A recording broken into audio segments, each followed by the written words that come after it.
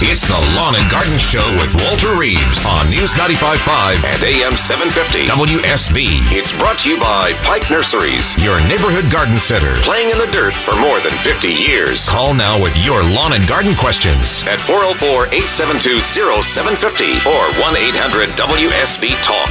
And now, here's Walter.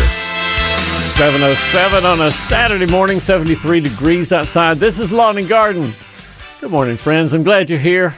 This is an hour, 2 hours more of garden questions and answers. All you have to do is ask me, what do I think about this or that or the other? 404-872-0750. I'll give you good research-based information, a little bit of experience on my part, stories to tell, stories about chiggers. I'm chigger bitten this morning, and I don't want to talk more about that, but I will say that the little itches have not gone away, and I continue to find little itchy places on my body, which I have to attend to during the broadcast. Good thing I'm not on television, because I would be pretty distracted as I try to put my thumb underneath my armpit right there. Mary is in Douglasville, has never had a chigger bite in her life.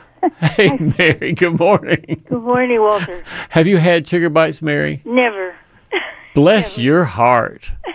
What have you done? What righteous life have you lived not to have chiggers? I don't know if I have. I didn't know they were chigger bites.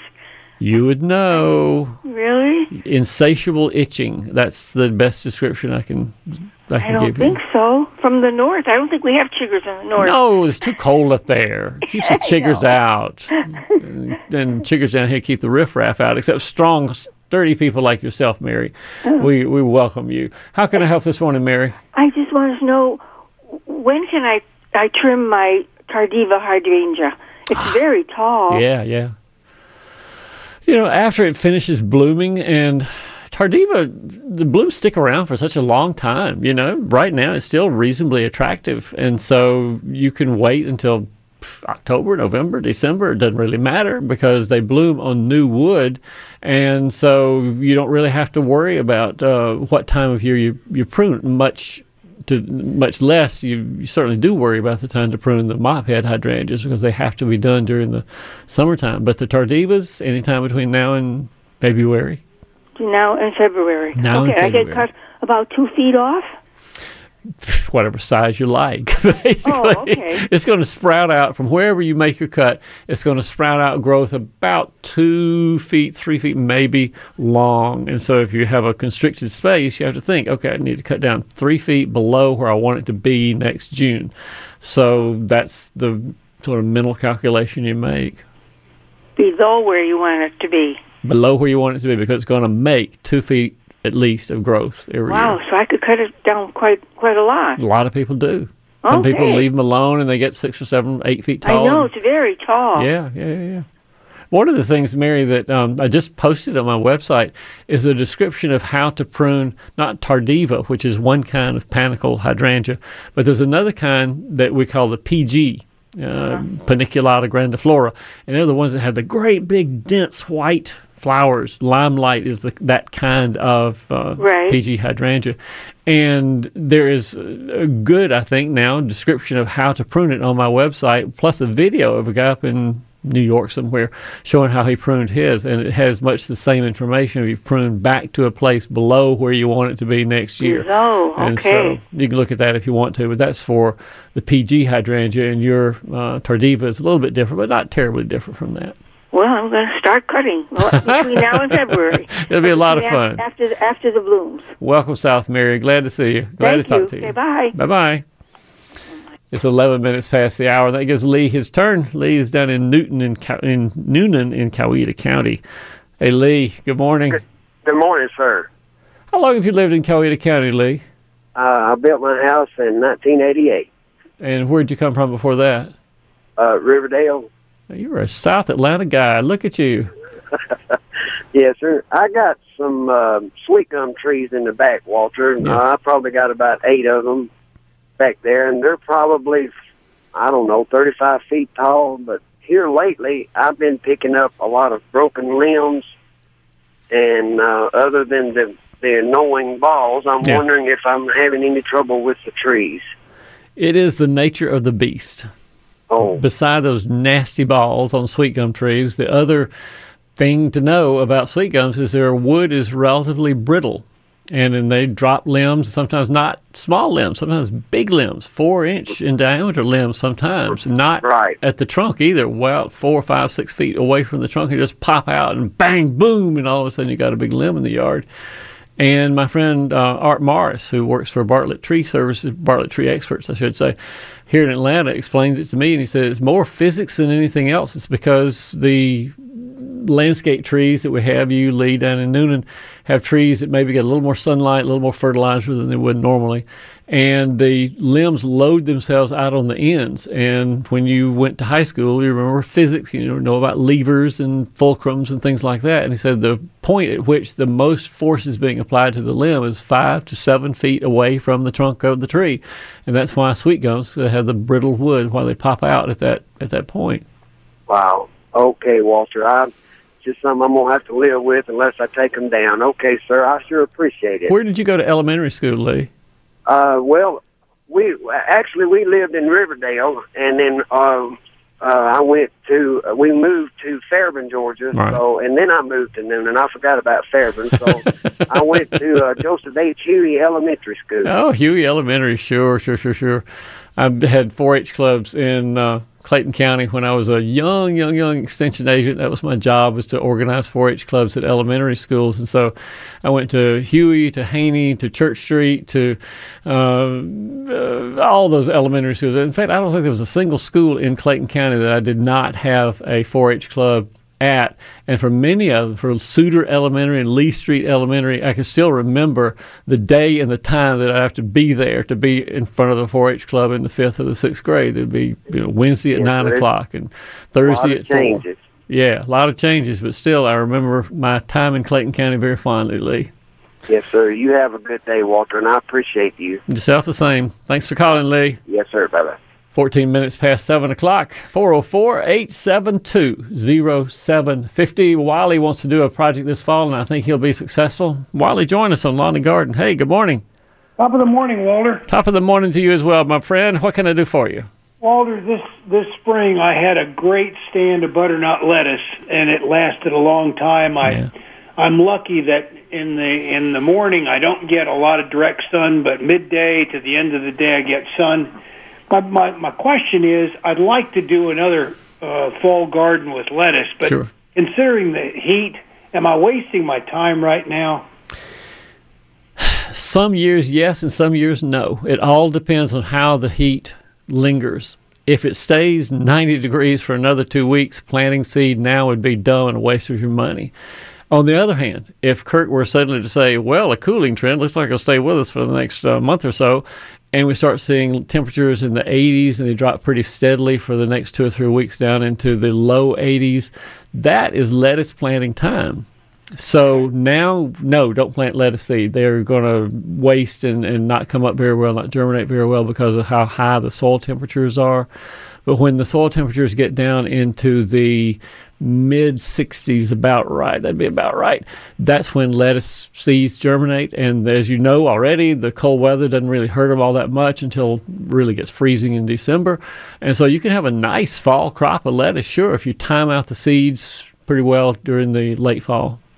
Okay, that's what I'll do. As always, thank you so much, Walter. Have a great day. And I haven't seen yet. Well, Wiley, I don't know if you've looked or not, but I went to Pike the other day, and they had not gotten their fall cool crops, the broccoli and Brussels sprouts and various other things like that yet. But I'm looking for that to come pretty soon. And when that happens, that's another thing you can plant besides lettuce, is the cold crops, collards and broccoli and things like that. Thank you, Walter. All right, Wiley, thanks for calling. Bye-bye. Again, 404-872-0750. I think we have time for Saeed here. Saeed, join us on Lawn and Garden. Hey, friend, how you doing? Good morning, sir. Good morning. I have a squash vine, and I planted this in the month of April. Yes. And since then, it has been like growing like anything. It's climbing on top of the roof and all that. Okay. But there is no flowers at all. Oh, man. No flowers at all. Male or female, nothing. Nothing. Nothing. The only thing that I can think of to explain that, Saeed, sometimes if you fertilize a vine more than really it should be fertilized, it will spend all of its time growing new growth, young juvenile growth, and young juvenile growth is not going to make many flowers. That's the only explanation that I commonly can think of. Wow. Okay, it may have been that thing, because I use that Miracle Grow.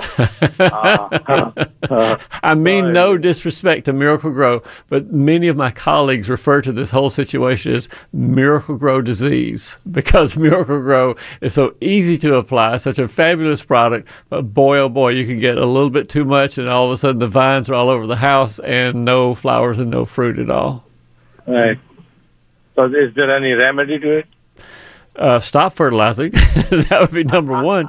And say you may get flowers. Don't give up on hope for squash flowers and squash fruit on your plant. You still got several weeks of warm weather. And if you stop fertilizing now and have good sunshine, talk to me in the late part of September, and let's see if we don't have squash by then. Okay. All right. I got it. All right. Thank you, sir. I'm not fertilizing anymore. All right. Thanks for calling, Saeed. All right. Thank you, sir. It's 7:18. We'll be back after this.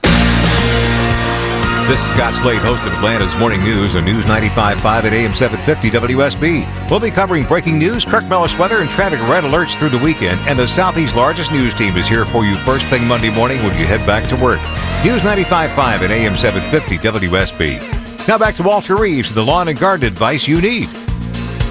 In time for a weather update brought to you by Ackerman Security. Another typical summer day in Atlanta. Zero surprises. Mostly cloudy, mostly clear skies today. Only 20% chance of a stray shower.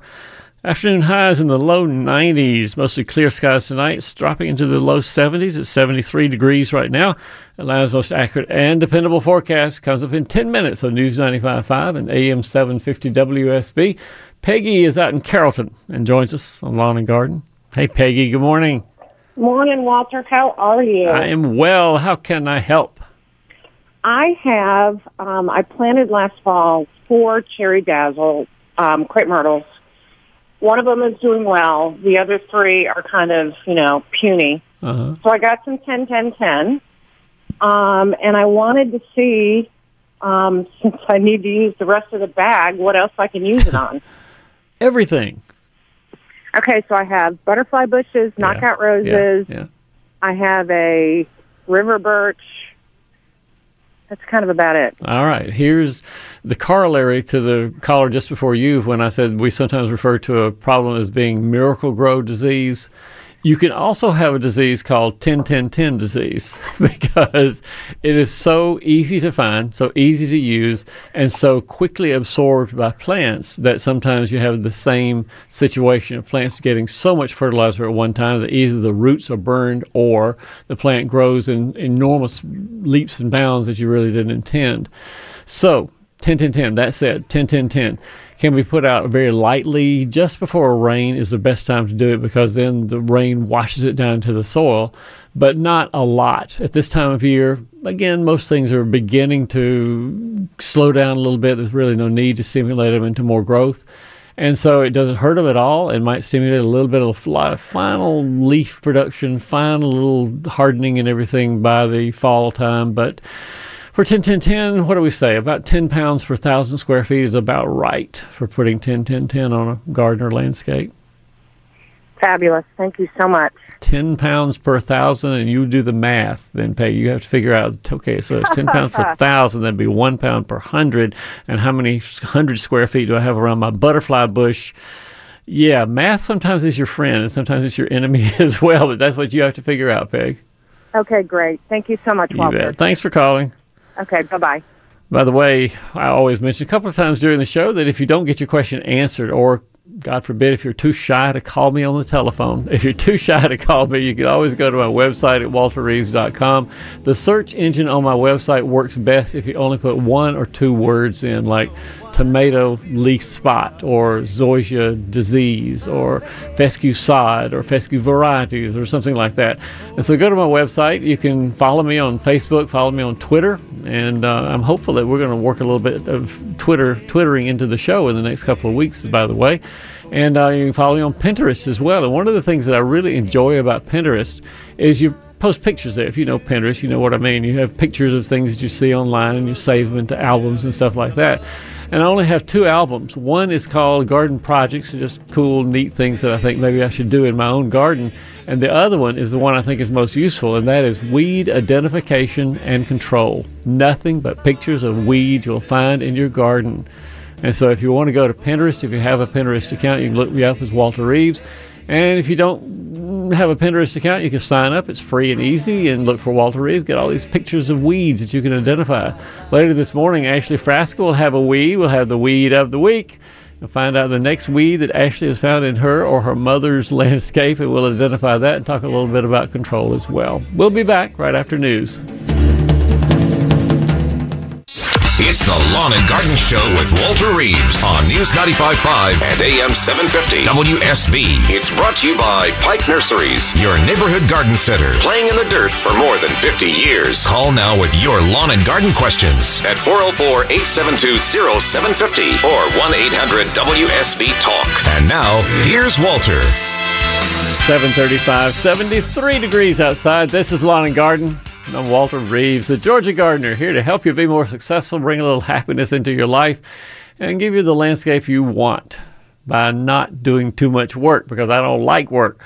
I don't like it at all. I like telling other people how to do it. That's what I mostly do on this radio show. All you have to do is call me 404-872-0750. In a classic case of making lemonade out of lemons, or one person's problems or another person's opportunity, we have the Weed of the Week every week, where we feature a weed that Ashley Frasca has found in her landscape or her mother's lawn. What is our weed this week, Ashley? Well, a couple of weeks ago, we had a caller that called to ask you about coffee weed, which with little yellow flowers, which I thought was really neat. And I had taken a picture of a weed that I thought, oh, this is for sure coffee weed. So I showed it to you, and it was mimosa weed. So I kind of did a comparison this week. Yeah, okay. The two look similar. They have tear-shaped leaves that are evenly spaced along the stems. And while the coffee weed flowers, I don't know if the mimosa weed does it? It has flowers, but they're too minuscule to look at. You don't want to talk about their flowers. But what made both so unique was when their water source was taken away or they were exposed to heat, within a minute or two, the leaves along the stem close up towards each other and just kind of droop. And I thought that was so fascinating. That is interesting. And you're correct. Both of them similar to each other when water is taken away, or I think the coffee weed actually will do it at night too. They scrunch up their leaves real tight with each other. And so you got a picture of it? I do. Folks can go to WSBradio.com, and in the search bar, just type Weed of the Week, or they can type in coffee weed or mimosa weed and kind of do a side-by-side comparison. I thought they were very uniquely similar. Another thing, if you have any doubt about what weed you have, you can go to WSBradio.com and just type in Weed of the Week and see some pictures of Ashley's weeds. You'll know that if Ashley has them, you probably do too. All right. Thank you, Ashley. Thank you. We'll have the weekend prize pack in just a minute. Ashley will participate in awarding the weekend prize pack after a little while. DJ is out in Stockbridge, and DJ joins us on Lawn and Garden. Hey, DJ. Good morning. Good morning, sir. How can I help? I actually have a Bermuda lawn, and I basically, you know how you can coax it along, and I coaxed it over the last 5-6 years all the way into my backyard, and I was just about done. I had, let's just say, it was going from right to left, and 2 weeks ago, or about a week and a half ago, I'm mowing, and I mowed just that way, right to left, and the front yard is still fine. The backyard is exactly halfway between the right side and the left side. Right. It went brown. Almost, it looked dormant. And the weeds are still okay. Grass, they're always good. Broadleaf weeds. But even the crabgrass, a little bit that was in there that I was trying to get out, it turned brown. Huh. And I was just like, and it's really crazy. So if the broadleaf weeds are still healthy and green and all that, that tells me you most likely this is not a herbicide issue. You didn't put any Roundup or something out there that killed everything out, or the green weeds, the broadleaf weeds wouldn't be so green. And so what I'm wondering then, is there any chance of that is the wetter side of the yard? Because that's something Bermuda grass does not like, is being in wet areas. So any chance of that? There is a slope. The right side is higher than the left side, but then it does drain from the house away a little bit. So there's still a slope. But, and I thought that the water, I was trying to figure out if it was the water or the sun. And the right side does get a little bit more sun than the left side, but it's strange. Inside of 5 feet, the transition. I'm going to say, DJ, I mean, not being on site to do a real look-see with my eyeballs, I'm going to say this is probably an environmental problem, not herbicide. We've already eliminated that. It either is too much water, or the soil on one side of the yard is a little harder than on the other side, because that's where the bulldozer came and scraped it to build your house, and so the grass isn't as well rooted on that side than it is on the other comparatively. So that's where I'm going to lean right now. An environmental problem, not a disease problem, not a fertility problem. You fertilize both sides the same, I'm sure. Now, what it is specifically, or what you can do about it specifically, until I figure out, or you figure out more likely, DJ, about water, hard soil, something like that, then I don't have a prescription for you. But that's where I lean. It's going to be something environmental and something that you are going to have to put on your deerstalker hat and become Sherlock Holmes and figure out what it is, and whether you need to aerate or to divert the gutters so the water doesn't flow there when it rains real hard, or something like that. That's my guess. It is the lowest part of the yard. I'm going to lean that way, DJ. Is that water has something to do with it, either water or real hard clay soil that's holding water longer than it should. So that's my guess. You get to figure out the rest of it, DJ. Thanks for calling. Great question, but I don't have a specific answer. But environmental, something's going on. That's what I think's going on with you. Lynn is in Atlanta, Georgia, and Lynn joins us on Lawn and Garden. Hey, Lynn. Good morning. Good morning. How can I help? So I have a massive, and I mean massive, fig tree. Mm-hmm. It's at the base of my deck, and my deck's a second-story deck, and it goes all the way up to the top. Nice. And so you can sit on the deck and pick figs and eat them. That's pretty much what I do. So this year was the first year. The tree's about 6 years old. This year was the first year. I mean, I had a lot of figs last year, but I had more figs that I could handle this year. Great. Okay. And I managed to get to them before the birds. So now it's a little bit too big, and I need to cut it back. But I noticed this morning when I went out that there's already new leaves. Yeah. Like it's growing at a hugely fast rate. So I need to trim it back. And I guess wondering how I do that for both sides and to make sure I still get figs next year, or if that's I'm going to give you one thing that you need to go to the craft store and get, and that is a little hank of yarn, red yarn. Because what I'm going to propose to you is you do a type of pruning called drop crotch pruning. And drop crotch pruning is a way of just removing limbs all the way back to where they originate, not halving a limb by just going out to the tips and taking, I need 2 feet off of that, and you cut off 2 feet off the end of the limb, which is the normal impulse for a lot of people when they prune anything. It's just with a chainsaw or pruners halfway off, that's it. But drop crotch pruning is going back all the way to the origination point of a limb and taking it off. The reason I want you to have that red yarn is because drop crotch pruning is the kind of thing that you need to stand back and look at it for a minute before you actually make the cut with your saw. And with the red yarn, you can wrap it around the limb at the base of whatever limb you think you're going to take out and tie it there. Do the other limbs around the fig tree that you think they're pretty good candidates for being taken out.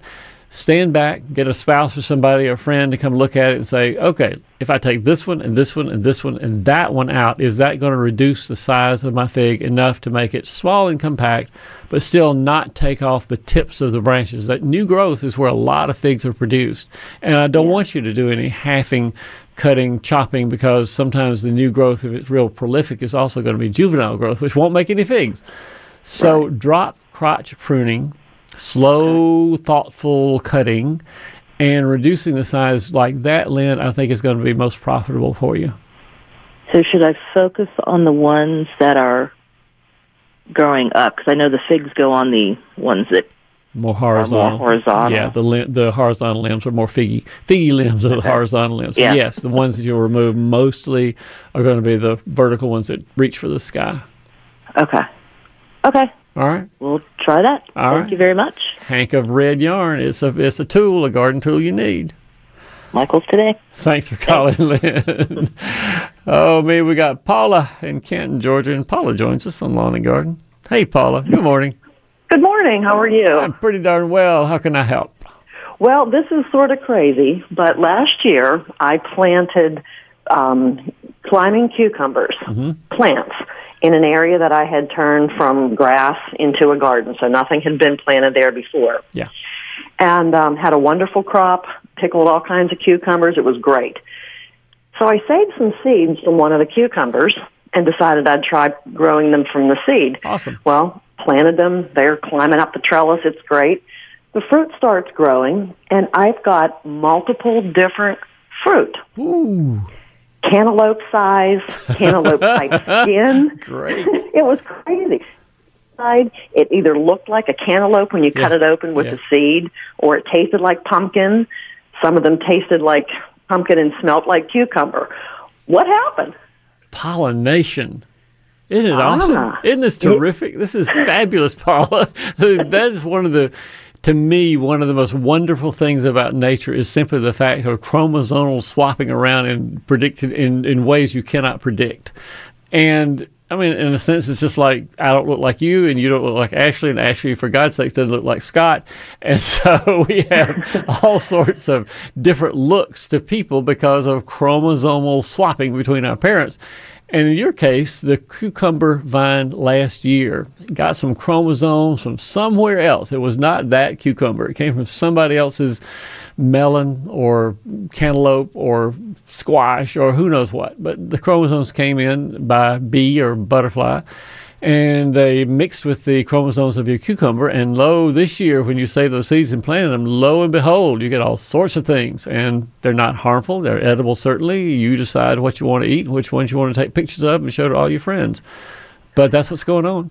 Okay, well, that's what I did. I took pictures and I showed, and I was like, try it. And people were a little nervous to even taste it. Nothing wrong with it. It's not going to hurt you at all, but it is a very fascinating thing to see the ways that cucumbers and melons and squash and things like that will cross-pollinate. And that's why saving seed for them can be problematic because of the cross-pollination that happens. All right, well, good to know, and thank you for all your help. Thanks for calling, Paula. Bye-bye. Great question. By the way, one of the other things you get, if you go to my website, you can sign up for the newsletter. And I send out an email newsletter every couple of weeks, really. And I'll tell you what was in this past issue. Let's see if I can open up my paper right here. Oh, we had all the venomous caterpillars that I could think of. Saddleback caterpillars and puss caterpillars and tussock moth caterpillars. All the ones that I thought you really need to look out for. I featured those in Garden Knowledge in the newsletter, so everybody has pictures of what these bad boys can look like when you get stung and don't really see anything to be stinging you. And then if you have tomatoes, I have pictures of leaf-footed bugs which get on tomatoes and make holes in the tomato, make little rotten spots all over the tomatoes. And that's the reason to subscribe to the newsletter, is you get pictures of things that people have sent to me and say, what is this? And I describe it, diagnose what's going on, give a cure, give some suggestions on what to go on to do with it. So if you want to subscribe to the newsletter, just go to walterreeves.com, and up in the right-hand corner, click on that newsletter button, and you'll be led to the right place. It's 7:48. We'll be back after this. This is Scott Slade, host of Atlanta's Morning News on News 95.5 at AM 750 WSB. We'll be covering breaking news, Kirk Mellish weather, and traffic red alerts through the weekend. And the Southeast's largest news team is here for you first thing Monday morning when you head back to work. News 95.5 at AM 750 WSB. Now back to Walter Reeves and the lawn and garden advice you need. And a quick weather update brought to you by Ackerman Securities. SSDW, same stuff, different weekend. Hot, humid this afternoon, highs in the low 90s. And overnight, not much of a chance of a stray shower here and there, 10% perhaps, and dropping down to the low 70s at 73 degrees right now. Your full weekend forecast comes up in 10 minutes on News 95.5 and AM 750 WSB. David is in Atlanta, GA, and joins us on Lawn and Garden.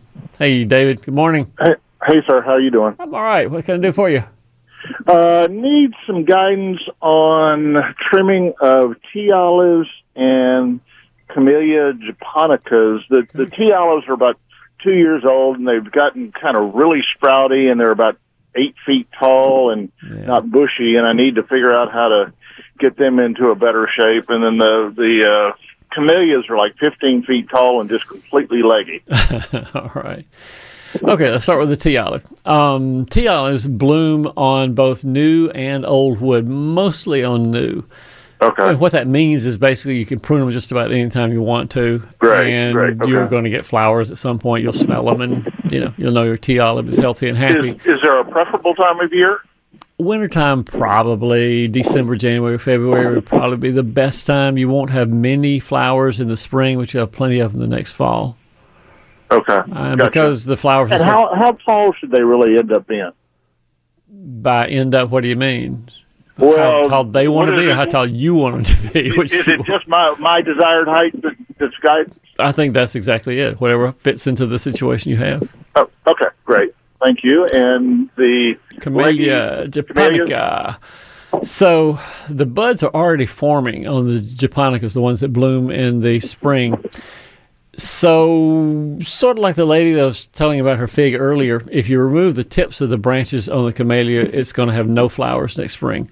But you're going to take yours down. You want to have it down much smaller than it is right now. And that being the case, if you prune it in hot weather, it doesn't recover very fast. The ambient temperature just limits the amount of the way the buds respond. And so the plant just looks like all stubs and limbs for the next 3 or 4 or 5 months maybe.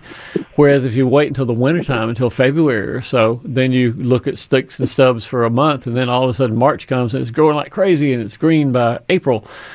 You won't get any flowers. But the real best time to do the pruning, if you really want to take it down by half or something like that on the camellia, would probably be, again, in cold weather. February would be a great time.